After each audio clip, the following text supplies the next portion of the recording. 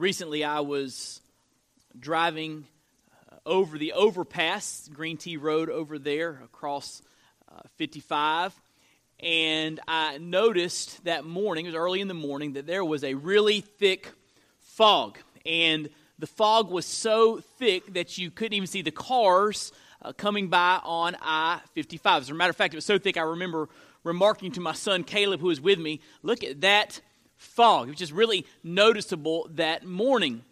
Here's what's interesting. Just shortly thereafter, just a few minutes after that, as the sun rose in the sky, the sun burned away and dissipated that fog. And that fog, which was so thick and covered up everything you could see, was just like that, vanished. It was gone. The sun burned it away. Well, I believe that in our culture today, when it comes to spiritual things, we are living in a fog. There are so many views out there and ideas related to God and related to spirituality, and people are so confused and so twisted up by all the different ideas and views that we are living under a spiritual fog. And you say, wait, how do you deal with a spiritual fog? Well, you shine brightly the light of truth. And the light of truth will burn through that spiritual fog and will dissipate that spiritual fog. And what our culture needs today is that the culture needs the church to be the church and to let the light of truth shine brightly in our world. And so, keeping that in mind, I want you to turn with me to the book of Jude, the next to the last book of the Bible. Right before you get to Revelation, you'll find one chapter. That's why there's no chapter reference. There's only one chapter, the book of Jude. If you get to the maps, you've gone too far. I love that joke. I always say it. Sorry. Look with me in the book of Jude. We're going to begin reading in verse 3. Then we're going to fast forward to the end of that book. We began a summer sermon series last week on the doctrine of the Trinity. We're taking a break from the book of Acts, and we are considering the realities of our triune God all summer long. Jude, verse 3, I want to ask you this morning, if you're physically able to please stand with me in honor of the reading of God's Word. And I just want to say this morning, I'm grateful for my church family. How about you? Now, I'm grateful for the Word of God. God has not left us to wander in the fog. He's given us His Word, truth with no mixture of error. I'm grateful today for my Bible. Hey, I'm grateful today for the cross. How about you? Is at the cross where I first saw the light. Jude, verse 3, the Bible says, Beloved, although I was very eager to write to you about our common salvation, I found it necessary to write appealing to you to contend for the faith that was once for all delivered to the saints. Biblical Christianity is not ever changing. It is one faith that has been delivered to the saints. It's a faith that we are to build our lives upon. It does not change. Now, fast forward to verse 17.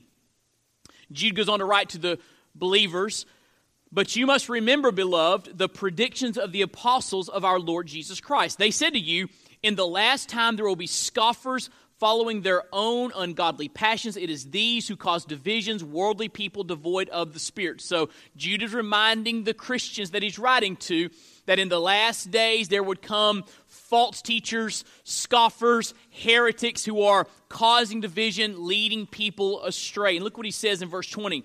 But you, beloved, building yourselves up in your most holy faith and praying in the Holy Spirit, keep yourselves in the love of God, waiting for the mercy of our Lord Jesus Christ that leads to eternal life. Now, I find it interesting that as Jude encourages these Christians to stand against scoffers and false teachers, he reminds them of the reality of their relationship with God and the reality of living in light of the Trinity. Did you notice there?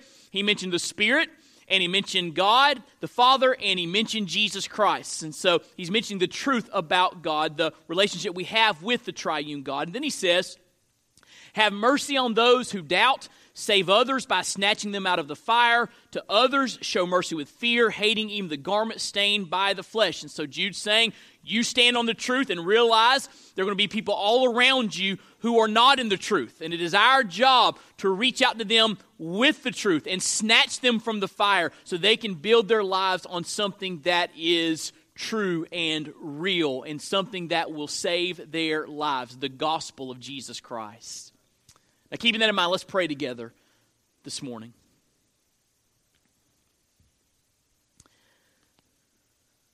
Father in heaven, we come to you today in Jesus' name, and we are grateful for this opportunity to gather as a faith family and to dig into your word and let you speak into our lives. And Lord, I pray that as we worship today, we would worship in light of the reality of who you are.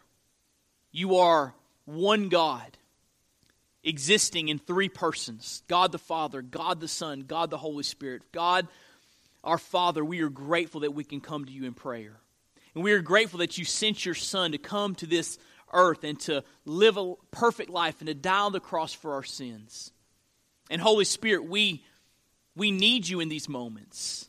We believe that all is vain unless the Spirit of the Holy One comes down. We believe in the ministry of the Holy Spirit.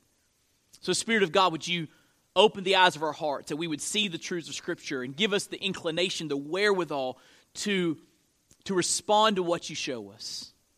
Lord, we are asking you to transform our lives, and we are asking you to transform our lives ultimately for your glory. So may you be lifted up in this place and exalted. It's all about you. You are the center of attention. You are the reason that we're here, Lord. So would you just move in our midst in a mighty, mighty way? And we ask and pray all of this in Jesus' name. Amen. Thank you. You can be seated. Well, last week as we began our summer sermon series, Father, Son, Holy Spirit, study on the doctrine of the Trinity, I began by giving you a definition of the Trinity. And my purpose last week was to answer two questions. Number one, what is the doctrine of the Trinity? And I gave you a definition last week, and I tried to show you that that definition was biblical. It was backed up by God's Word. And by the way, if the Trinity is unbiblical, we don't want anything to do with it. But if the doctrine of the Trinity is rooted in the Scriptures, then we better understand it and we better take hold of it and grasp it as truth about God. And so I tried to show you last week that the definition that I showed you was a biblical definition. And then I tried to answer this question: what does it matter? I mean, why do we need to be concerned with the doctrine of the Trinity? We talked about the relevance of that doctrine for our lives. And today what I want to do is I want to defend the doctrine of the Trinity against different types of error that have encroached on the church through church history and even in today's time. Some of the ancient heresies related to God are still around today. And I feel like that if we understand where people get it wrong, it'll help us to understand the truth better.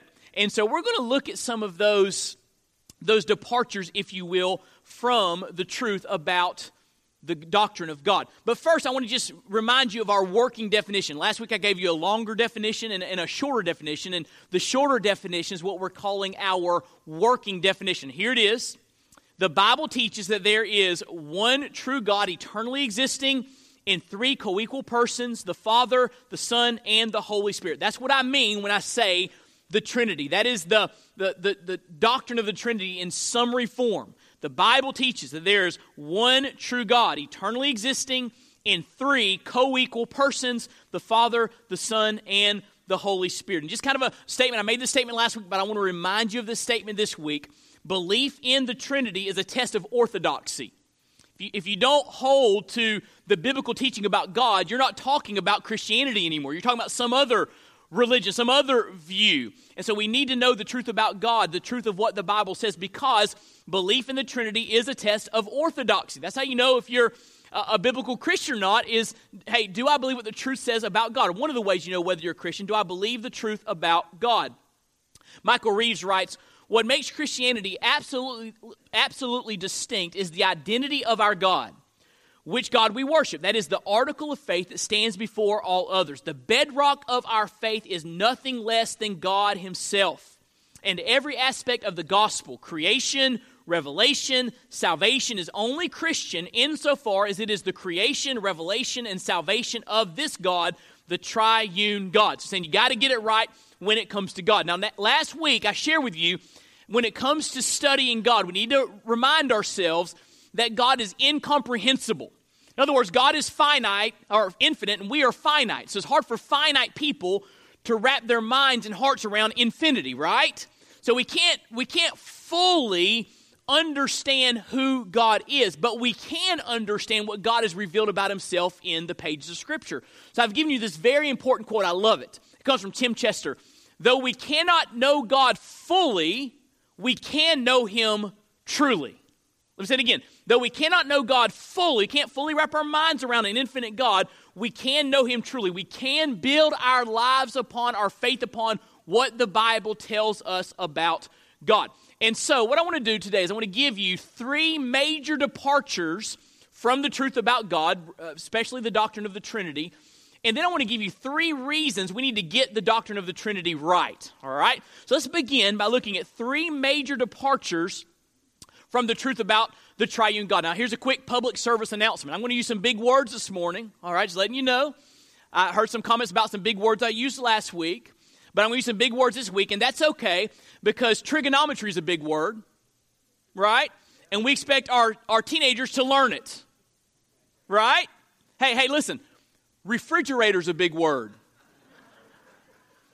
Did that stop you from opening it up this morning? Right? So yeah, we're going to have some big words, but these are important words because we need to get it right when it comes to God. I mean, that's an area of reality you don't want to get wrong, right? And so just hang with me. I'm going to try to explain these things to the best of my ability, but they're going to help us to really hone in and clarify what we mean when we talk about the Trinity. And so, three major departures from the truth about the triune God. And what I want to do is I want to show you a diagram. I'm going to show it to you three times. And this diagram is going to help to kind of guide our discussion on the departures from the doctrine of the Trinity. Now, let me just kind of orient you to that diagram. First of all, the three sides represent three foundations of the doctrine of the Trinity. Monotheism is a foundation. There's one God. Equality among the persons of the triune Godhead. God the Father, God the Son, God the Holy Spirit. They're all fully God. They're all, in that sense, equal to one another. That's a foundation of the doctrine of the Trinity. And, of course, three persons. God the Father, God the Son, God the Holy Spirit. So the three sides represent three foundations of this doctrine. The 3 points represent three heresies, three departures from this doctrine. So let me just show you how it works. If you take away any of the sides, the other two sides point you to the resultant heresy. So, for example, if you take away monotheism, one God, we believe in one God, then the other two sides point you to what? Polytheism. Everybody see that? And that is one of the departures. That's the first one in your notes. One of the departures from the doctrine of the Trinity. So what is polytheism? It comes from two words put together. Poly means many. Theism stands for God, so it means many gods. And polytheism is the unbiblical idea. This is not in the Bible. It's the unbiblical idea that there is more than one God. And it's important we define this correctly because due to some misunderstandings of the doctrine of the Trinity, Christians are sometimes accused of holding this view. As a matter of fact, many who are of the faith of Islam, if they engage a Christian in conversation about God, they will often say, well, Christians are polytheistic or Christians are tritheists. They believe in three gods. And they do not understand the foundation that we hold to, the foundation of monotheism. And so the Bible is clear that there's one and only one God. That's what I mean by monotheism. Mono, one, theism, God. There's only one God. And I showed you Deuteronomy 6 last week, but let me show you Deuteronomy 4 this week. Deuteronomy chapter 4, and there's a lot of passages we could go to. Deuteronomy chapter 4, verse 35. In this chapter, God is reminding them of his power that he showed to the nation of Israel when he delivered them from Egyptian bondage and slavery. And look what it says in Deuteronomy chapter 4, verse 35. He says, to you it was shown, the power of God, to you it was shown that you might know that the Lord is God. There is no other besides him. So clearly the Bible speaks of God being monotheistic. There's only one God. James chapter 2 says the same thing, that, hey, you believe in God as one, you ought to. The demons even believe that. There's only one God. Christians who believe the Bible, if you're a Christian, you believe the Bible. But as we believe the Bible, we believe the Bible teaches there is only one God. The Bible is clear on that. And here's where a lot of people get it wrong, because a lot of people say, well, Wade, Christians contradict themselves. They believe God is one and God is three. That violates the laws of non-contradiction. God can't be one and three. Well, listen to me. It's not a contradiction, because when we say God is one and God is three, we're referring to two different aspects of God.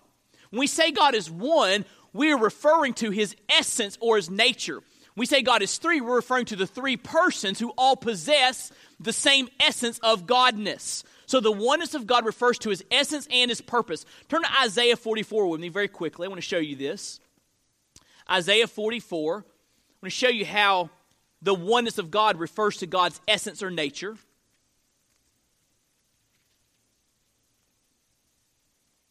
Isaiah 44 verse 6. Thus says the Lord, the King of Israel, and his Redeemer, the Lord of hosts, I am the first and I am the last. Besides me, there is no God. Who is like me? Notice that's an essence question. There's one God. Who is like me? Who has that same quality of godness that I have? Who has that same essence or nature? Who is like me? Let him proclaim it. Let him declare and set it before me. Since I appointed an ancient people, let them declare what is to come and what will happen. Fear not, nor be afraid. Have I not told you from of old and declared it? And you are my witnesses. Is there a God besides me? There is no rock, I know not any. So the Bible is clear. There is one God, and the oneness of God refers to his essence and purpose. So Christians are not polytheistic. We are decidedly monotheistic. We believe there's one and only one God, right? So we can't remove that foundation of monotheism. It points to polytheism. Let me show you the diagram again. There's another foundation here that we need to make sure that we build upon, and it's the foundation of three persons. That's one of the foundations of the Trinity. There's one God in essence and nature, existing in three co-equal, co-eternal persons. Now, if you remove that foundation, three persons, the other two sides point to what? You tracking with me?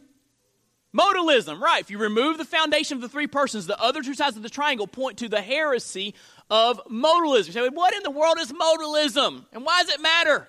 All right? Let me tell you what modalism is. Modalism is the heretical view that God is a single person who, throughout history, has revealed himself in three modes or forms. It's the idea that God manifested himself as one person at a time. So modalists believe that God was God the Father for a while in the Old Testament, and then he stopped being God the Father in the New Testament and became God the Son. And he was God the Son for a while, and then after Jesus Christ died on the cross, rose from the dead, ascended back to the Father, he stopped being God the Son for a while and became God the Holy Spirit. And now he functions as God the Holy Spirit. He's one mode at a time. That's the ancient view called modalism. Now, this view was popularized in the 3rd century by a Bible teacher named Sabellius. He was from North Africa, and he also taught in Rome.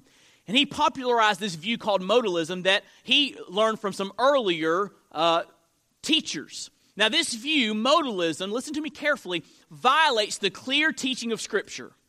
It violates the clear teaching of Scripture. God is not one person at a time. There's one God existing at the same time in three co-equal, co-eternal persons. And I showed you a passage last week. Remember Matthew chapter 3? We see that picture of Jesus Christ, God on earth, God in human flesh, being baptized. He comes out of the water, and then at the same time, the Holy Spirit, the third person of the Godhead, descends like a dove onto Jesus to anoint him and empower him for ministry. And then at the same time, there's a voice from heaven. It's the Father saying, "This is my beloved Son, in whom I'm well pleased." So you have all three persons of the Godhead functioning at the exact same time. Not one mode at a time. They're all there together in that story, right? And then you got John 17. John 17 is sometimes called the high priestly prayer or the Lord's Prayer. Jesus is talking to his Father. And if modalism is true, who was Jesus talking to? himself? No. Jesus Christ was talking to the first person of the Godhead, his Father. And we see this beautiful interaction between God the Father and God the Son in the prayer life of Jesus. And so John 17 teaches that modalism can't be true. Jesus was actually talking to his Father. And then over in Acts chapter 10, verse 38, in Peter's sermon to Cornelius, Peter says that the Holy Spirit came and anointed Christ for ministry. Jesus lived as fully God, fully man, and in his humanity, he was empowered by the Holy Spirit of God to obey the Father. So again, you have the Holy Spirit and the Son existing at the same time, fulfilling different roles. And so this view of modalism, God existing one mode at a time, clearly violates Scripture. And this view, listen carefully, undermines the gospel. It undermines the very gospel in which we embrace and build our lives and stake our eternities upon. Look what it says over in Isaiah 53. I love this passage. Isaiah 53. It's a passage that was written hundreds of years before Jesus walked on the earth, but it so clearly speaks of him. Isaiah chapter 53, look what it says in verse 4. Love this passage. Surely he, Jesus, has borne our griefs and carried our sorrows, yet we esteemed him stricken, smitten by God, and afflicted. But he, Jesus, was pierced for our transgressions. Hey, real quick, how many of you are glad this morning that Jesus Christ went to the cross to pay the penalty for your transgressions? Boy, I'm glad, because you're looking at a sinner in need of a Savior, and I'm so grateful that Jesus Christ went to the cross for me. So he was pierced for our transgressions. He was crushed for our iniquities. Upon him was the chastisement that brought us peace, and with his wounds we are healed. All we like sheep have gone astray. You may be here this morning and say, wait, I've got issues. Well, welcome to the club. We all got issues. The Bible says we all have gone astray. We've all sinned against God. We've all turned away from him, right? We're all sinners that need a Savior. That's why Jesus came. All we like sheep have gone astray. We have turned every one to his own way, and the Lord has laid on him, the Lord, the Father, has laid upon the Son the iniquity of us all. And then fast forward to verse 10. It was the will of the Lord to crush him.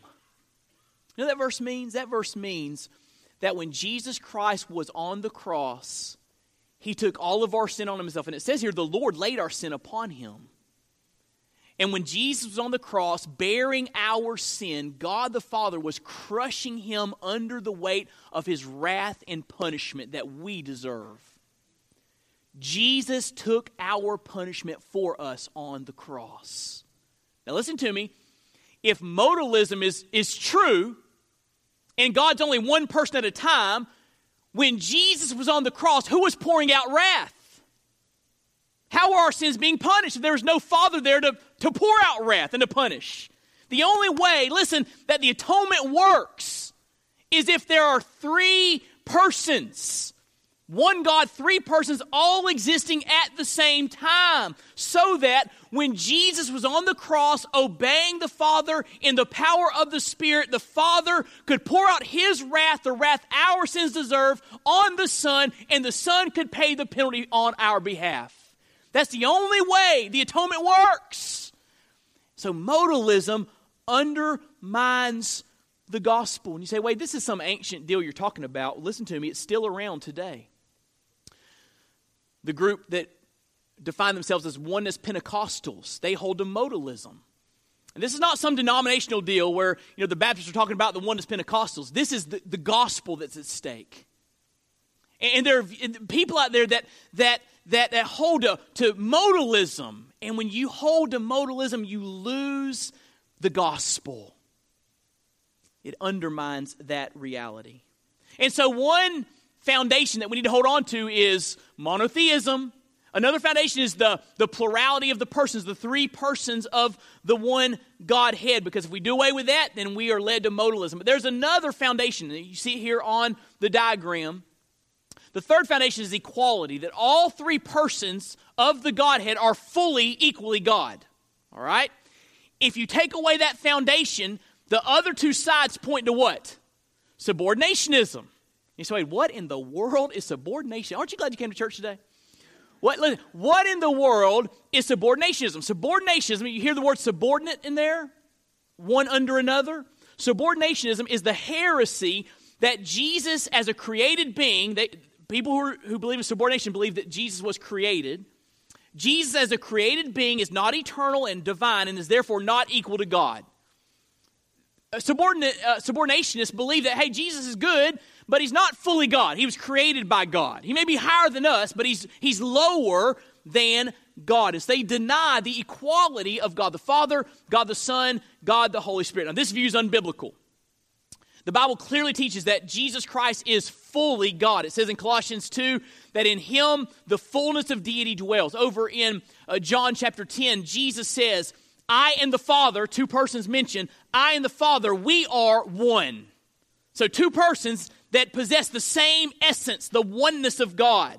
And so that verse teaches that Jesus Christ is equal to the Father because he possesses the attributes, the nature of godness, if you will.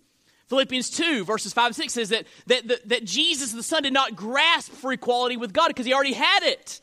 He didn't long to be equal with God. He was equal to God because he is God who's existed from eternity past. So this view is unbiblical, and this view undermines the sufficiency of Christ's death. We're not just dealing with some minor things here. This view of subordinationism undermines what Christ's death means for us. So let me illustrate.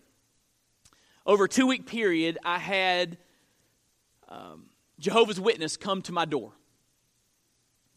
The first week, it was a man that was by himself, and he'd been a Jehovah's Witness for years and years and years. He was hardened in that belief, and to me, he came across a little arrogant. He probably thought I came across a little arrogant. But he came across a little arrogant, and he was hardened in his views and was actively seeking to lead people astray. And so I talked to him, and the next week, 2 ladies came, and one was the trainer. She wasn't talking. She was just watching everything transpire. The other lady, probably newer to Jehovah's Witness beliefs, she was doing all the talking. And with both groups, you know what I did? I went directly to the gospel, because here's what cults try to do. They try to get you off on issues that ultimately don't matter.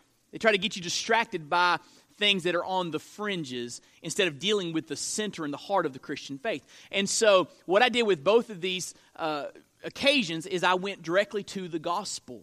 And Jehovah's Witness, they believe that Jesus is subordinate to the Father. He's not fully God or eternally God. He's a created being. That's what Jehovah's Witness believe. So here's how I shared the gospel with these Jehovah's Witnesses. I said, we have all sinned against an infinitely holy God. God is perfect. He's light. In him there's no darkness at all. And his holiness knows no boundaries. That's why when we sin against an infinitely holy God, we deserve infinite punishment. Hey, have you ever wondered why hell is forever? Hell never ends, does it? If someone rejects Christ, they go to hell. They're in hell forever and ever and ever, paying the infinite debt their sin deserves. Hell never ends because our offense against an infinitely holy God deserves infinite punishment. So I said to these folks, our only hope is that someone who is infinite himself would come and pay that price for us. That's why it's important that Jesus is not a created being, but that, as the Bible says, Jesus is God himself, who is infinite in his nature and his character and his essence, so that when Jesus Christ, fully man, fully God, went to the cross, he could pay that infinite debt that you and I owe. If Jesus is a created being, he cannot make that infinite payment, and his death on the cross would have no bearing on our lives. So this is a big deal. This is the gospel at stake. And subordinationism, and there's all sorts of sorts of derivatives of this, that Jesus created, he's a lesser than God, really undermines the sufficiency of Christ's death. And this was a big deal in church history. There was a deacon in Alexandria, Egypt, by the name of Arius, and he lived in the 3rd and 4th centuries. And he really popularized this view of subordinationism, that Jesus Christ was not fully God not eternally God. He was a created being. And he was heroically opposed by a leader, a bishop from Alexandria named Athanasius. And to deal with the arguments between those who believe that Jesus was subordinate to the Father and those that believe Jesus is equal to the Father in essence and nature, to solve this issue, Constantinople, the emperor, who was a believer, convened a church council in a place called Nicaea, right outside of Istanbul or Constantinople.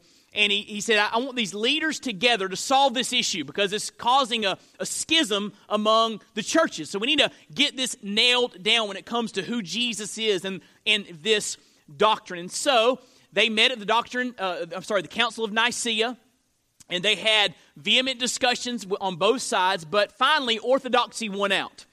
And they wrote a doctrinal statement called the Nicene Creed that defined what the Bible teaches about the nature and essence of Jesus Christ. So orthodoxy went out, but after the Nicene Creed was written, the opponents, Arius and his followers, they didn't go away. They began to attack Athanasius and others, and Athanasius boldly stood for the truth about the Trinity, the truth about Jesus Christ. And the battle in 325 AD at Nicaea, it came down to one letter. Both sides were arguing over one letter. You talking about a good church business meeting fight? It got really heated. And it was over one letter. He said, what letter? The letter was the little Greek letter iota. It looks like an I.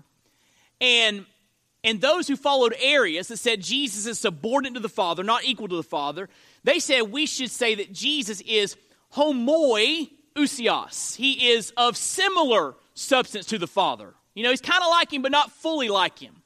And Athanasius and those standing for the truth said, no, drop the iota. He's homoousios. He is of the exact same substance as the Father, the exact same natures. They were fighting over one letter.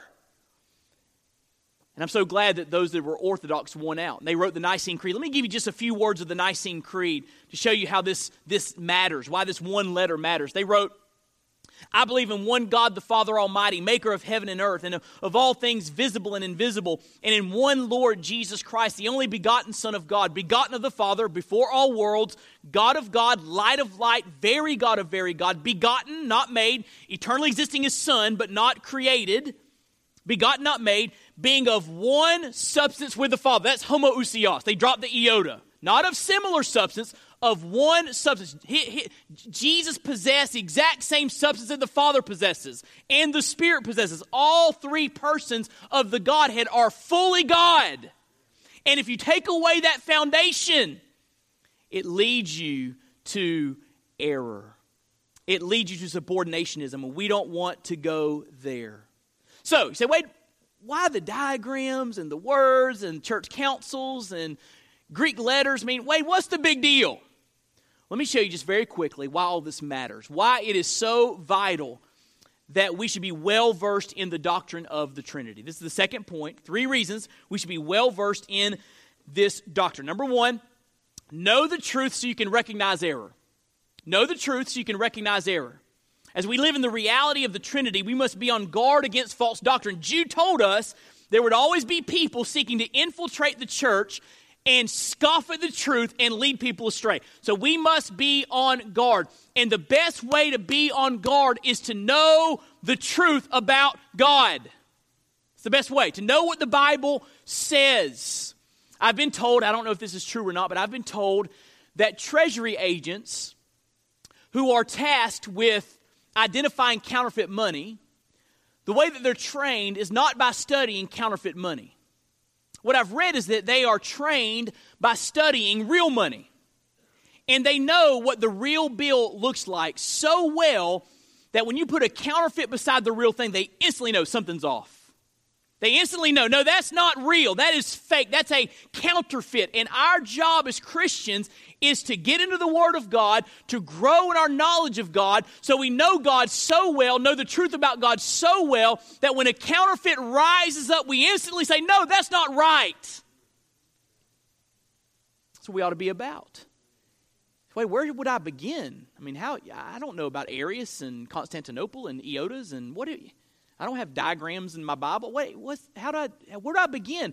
Begin by learning that little working definition of the Trinity I've given you. Just commit it to memory. And that can begin to guide your thoughts about God and help you to identify error when you hear it. So if you're ever in a small group, you're in a meeting and you're studying God's Word, or you're sitting down with somebody over coffee and just talking about God's Word, or talking about the Lord, or having a spiritual discussion, and someone says, I believe that Jesus is great, but I believe he was created just like we were. Instantly say, no, that's not right. You speak the truth in love, but you instantly see that's false because you know the truth. You know that subordinationism can't be true, because if subordinationism is true, the gospel has been undermined. Jesus Christ, who is infinite, fully God, paid the infinite price our sin deserves. Amen? So we need to know the truth so we can recognize error. Number 2, we need to know the truth so we can share the truth. Our goal is not just to say, well, we're right and everybody else is wrong. Right? And look at us. Look at how much knowledge we have. Aren't we great? We got the truth, right? That's not what the Bible's all about. The Bible is about snatching others from the fire. Jude, if you have the truth and the truth sets you free, we ought to want to see people get free. And if they're far from God and they're believing a lie, our job is to reach out to them with love and to share the truth about God and the gospel so we can snatch them out of the fire and they can build their lives upon the rock who is Jesus Christ. That's our job. So to be able to share with people truth, we got to know the truth. One of the problems with cults coming and knocking on our doors is we don't know how to articulate the truth. We know something's kind of off, but we don't really know what it is. And these cult people, they twist us into pretzels. And we walk away confused and bewildered because we don't know how to articulate truth. So how can we reach them if we don't know what we're talking about, right? Years ago, it's probably over 10 years ago, I went to a winter Bible study in Wyoming. A group of pastors from this area flew out to Wyoming, and when we got there, they divided us up among different churches, and we went to different churches in that area to teach a winter Bible study on 1st and 2nd Timothy. And so I was paired up with a pastor who pastored a small little Baptist church in Cokeville, Wyoming. And we went to this small little town of Cokeville. 95% of the town were Mormon. I mean, the postmaster was Mormon, the police chief, the fire chief, the mayor, everyone was Mormon. There's a small little group of Baptists meeting here in Cokeville, Wyoming. And so I was out there in this town, and the pastor put me into a bed and breakfast with a Mormon family. So that sparked a lot of interesting conversations. But one night, I was teaching at the church. And I was teaching on 1 Timothy, and I started talking about the deity of Christ, that Jesus Christ is fully God. So I was doing my thing, and a guy stood up in the middle of the service and said, "That's not right." Now, I'm used to Southern folks that, even though they may not agree with you, they're at least polite enough not to say anything in the service, right? For the most part. But, they call it the Wild West for a reason. I was out there, and it was no holds barred. And this guy stands up and says, "That's not right." His face was red. He was angry. He said, "Jesus is the Son of God, but he's not God." Now, he is the Son of God. He's eternally existed as the Son of God, fully possessing godness, the essence of godness. So this man didn't understand the doctrine of the Trinity. So I was a little taken aback, and I began to just kind of walk through some scripture. We put aside what we were studying, and I began to walk through some scriptures. And I remember there was a kind of a turning point moment where the man softened, and really the church kind of got it. This small group of believers, we were studying together, and I took them to the Gospel of John, the famous story where doubting Thomas is in a room by himself, and he said, "Listen, if I don't see the nail prints in his hands, I'll not believe that he's risen from the dead." And then Jesus walks in the room, right? He died on the cross for our sins. He rose from the dead. He walks in the room and says, "Hey, Thomas, look, here are the nail prints." And at that moment, Thomas knew Jesus Christ, crucified, dead, buried, had been raised from the dead. And in that moment, he begins to worship, and he says, "My Lord and my God." He calls Jesus God, and Jesus does not refuse that worship. And I remember that was a kind of a turning point moment. That man softened. in the service, and he invited me and the pastor over for dinner one night with he and his wife, and we had some good conversation. I don't know if he ever became a believer in Christ. We had some great conversations, but listen to me. When someone says, that's not right, you got to know what to say next, right? You don't just pick up your toys and go home, right? Because listen, the goal is not to win an argument. It's to snatch his soul from the fires of hell. That's the goal. To win a person, not an argument, a person. And so we need to know the truth so that we can share the truth. We can engage the lost with the gospel. Here's the third thing, and I'll be through.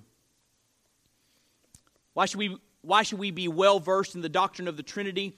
We need to know the truth so we can rejoice in the truth.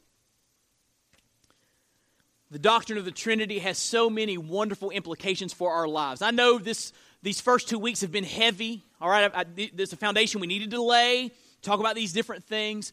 But I think you're really going to enjoy the remainder of this summer as we talk about the role of the three persons of the Godhead in our lives. We're going to talk about the Trinity in creation, the Trinity in our salvation, the Trinity in prayer, the Trinity and Bible study, the Trinity in missions, the Trinity in sanctification, the roles of the different persons of the Godhead in our life. So we'll see the daily implications for our lives.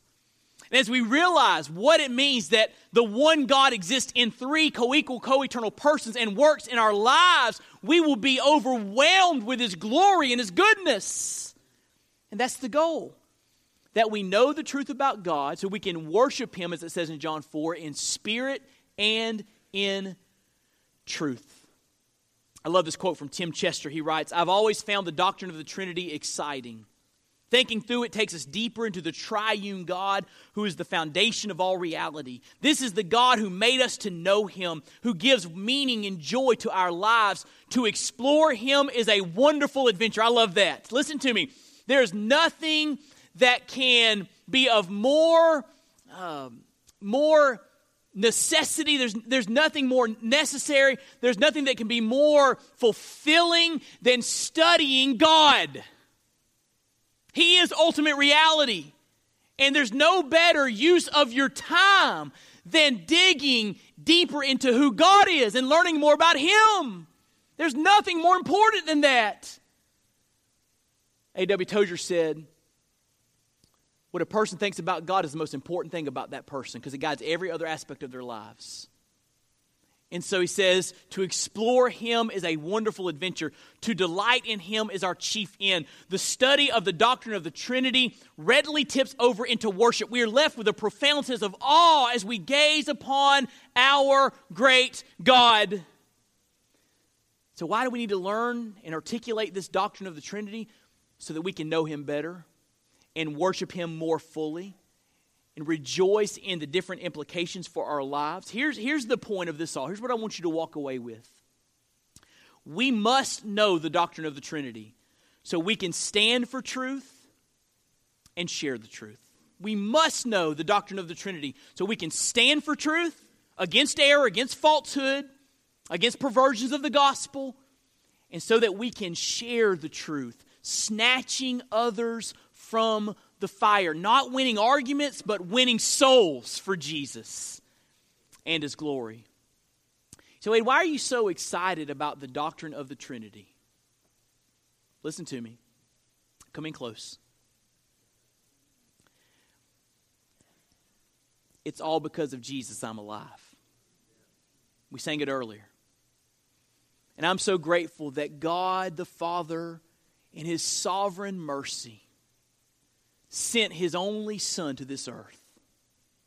And Jesus Christ came taking on human flesh in the womb of the Virgin Mary. He was born, He lived in the power of the Holy Spirit, a perfect life, fully God, fully man, and of his own volition, Jesus Christ went to the cross. And on the cross, Jesus Christ hung there driven by his love for you and for me. And the Father poured out his wrath on the Son, and Jesus Christ paid the infinite sin debt that we deserve to pay. Jesus paid it all to him I owe. And after Jesus died on the cross, he was buried, and early on the third day, God the Father, listen, God the Son, God the Holy Spirit, they were all active in Jesus being resurrected. He defeated death itself. He's alive today. He's forgiven me. He's changed my life. It's all because of Jesus, I'm alive. That's why I'm excited about the doctrine of the Trinity. Where would we be without the triune God? We would be lost and in our sins and hopeless, but I'm so grateful that God loves us. The triune God loves us, has made a way for us to know him. So let's know him better and better and better so we can stand for the truth and share that wonderful good news with a world that is in a spiritual fog. Because that truth will cut through that fog like nothing else.